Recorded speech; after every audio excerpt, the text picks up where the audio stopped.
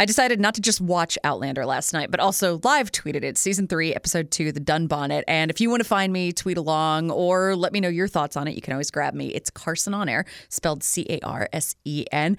And my overwhelming impression of last night's episode, at first I was calling it ghosts, but that's not 100% correct.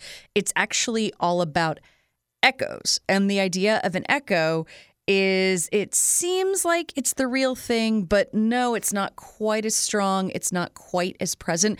And that's how I felt about so many things that were going on in the episode. Of course, starting with Ian and now Fergus missing parts of themselves, literally, physically, Ian talking to Jamie about the loss of his leg and how sometimes he can still feel it. And then when Jamie goes to talk to Fergus about the hand being gone, and Fergus says that he can still kind of feel it. But what's good about that, the reverse echo, is Fergus being maimed. Sorry, Fergus, that was terrible. But it did end up well because it brought Jamie out of his echo. I think that's all Jamie has been, is an echo for these last 6 years. That it seems like it's James Fraser, but it's not really. It's not the full Technicolor full volume that we're used to from our favorite Scott. Now we've got Jamie back. And Jamie getting it on, which I understand. Jamie needed to get his groove back. Thank you for not showing it. I appreciate that from the writers and the directors and all the creative team.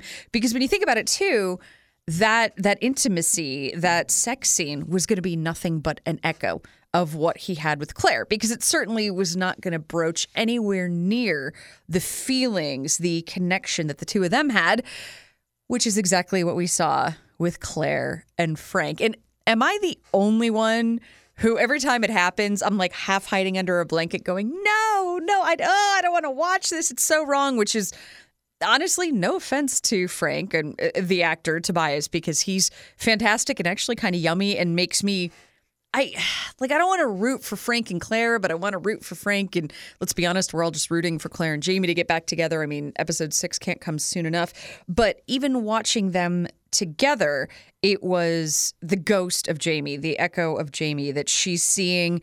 Which, by the way, thank you for that shot, smoldering Jamie naked by the fire. Like, yep, we definitely needed a little bit more Sam vision like that. But when she's having that first fantasy, when she's got that going on in her mind, and then obviously we know what she's thinking of when she goes back to Frank and says, I miss my husband. Trust me, Claire, we all miss your husband too. And we know you're not talking about Frank. We're not talking about Frank. Yes, you miss Jamie. We miss Jamie.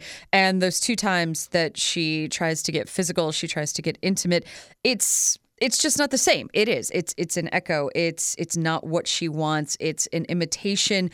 It is. It's ghosty. It's like a wisp of what she did have. It's just certainly not at the full volume. It's not there. It's not cranked anymore. What I thought was kind of interesting too is the relationship with Jerry and Millie, that I see them as an echo. I see them almost as a funhouse mirror of what Claire and Frank could have been had she not gone through the stones, because they seem pretty happy, but like any typical woman, wife, whatever you want to call her, Millie complains about Jerry. That happened in episode 1, that she makes the jokes that we all make. She's cracking on her husband.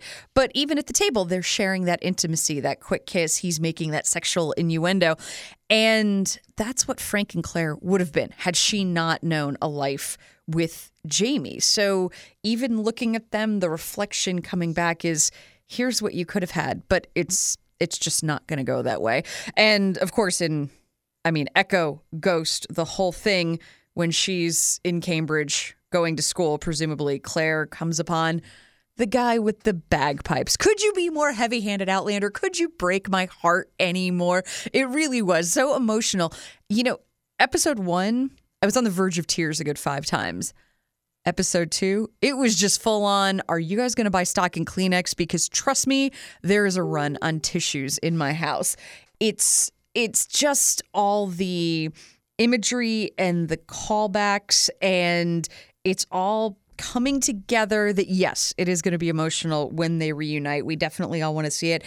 It's taking a long time to get there, but we knew that was going to happen. And in the meantime, it's just you're you're just bleeding us with 1,000 paper cuts. I mean, if it's possible, I'm just leaking out my eyes all the time.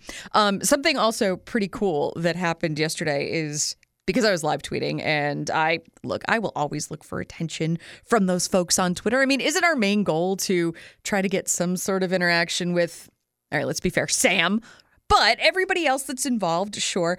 Well, the guy that plays Jerry saw one of my tweets about it, and he actually replied with the crying face emojis because really, Millie and Jerry, they were a little bit too intimate at, number one, a house in the 40s, and number two, a British household in the 40s. Like I thought they were a little too much for that. So I tweeted, I thought they were going to be swingers in the 60s. I mean, we're going to span those decades.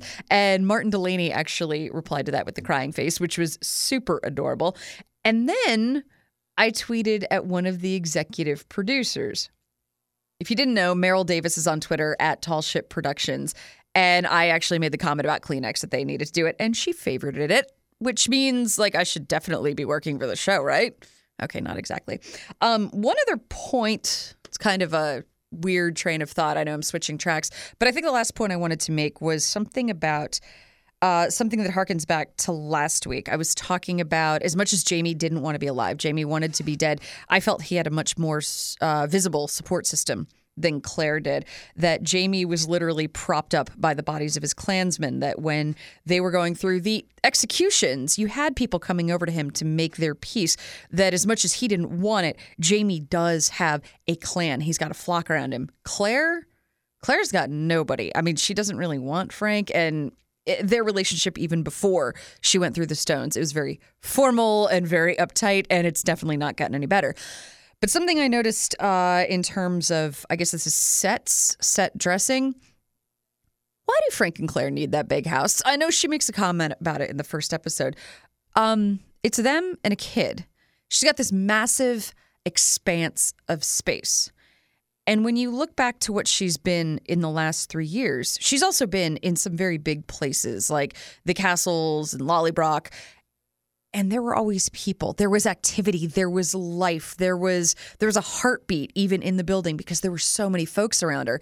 Now she's in this same kind of big space and there's nothing. Again, it's just the emptiness that surrounds her, because I feel like we all feel bad for Jamie because we knew that she had a life to get to. And yet this life is pretty terrible for her. Just with the surroundings, the only bright spot is Bree. And we all know that's not always going to be the case because, man, Bree was a brat in the episode last season. So Jamie, I get it.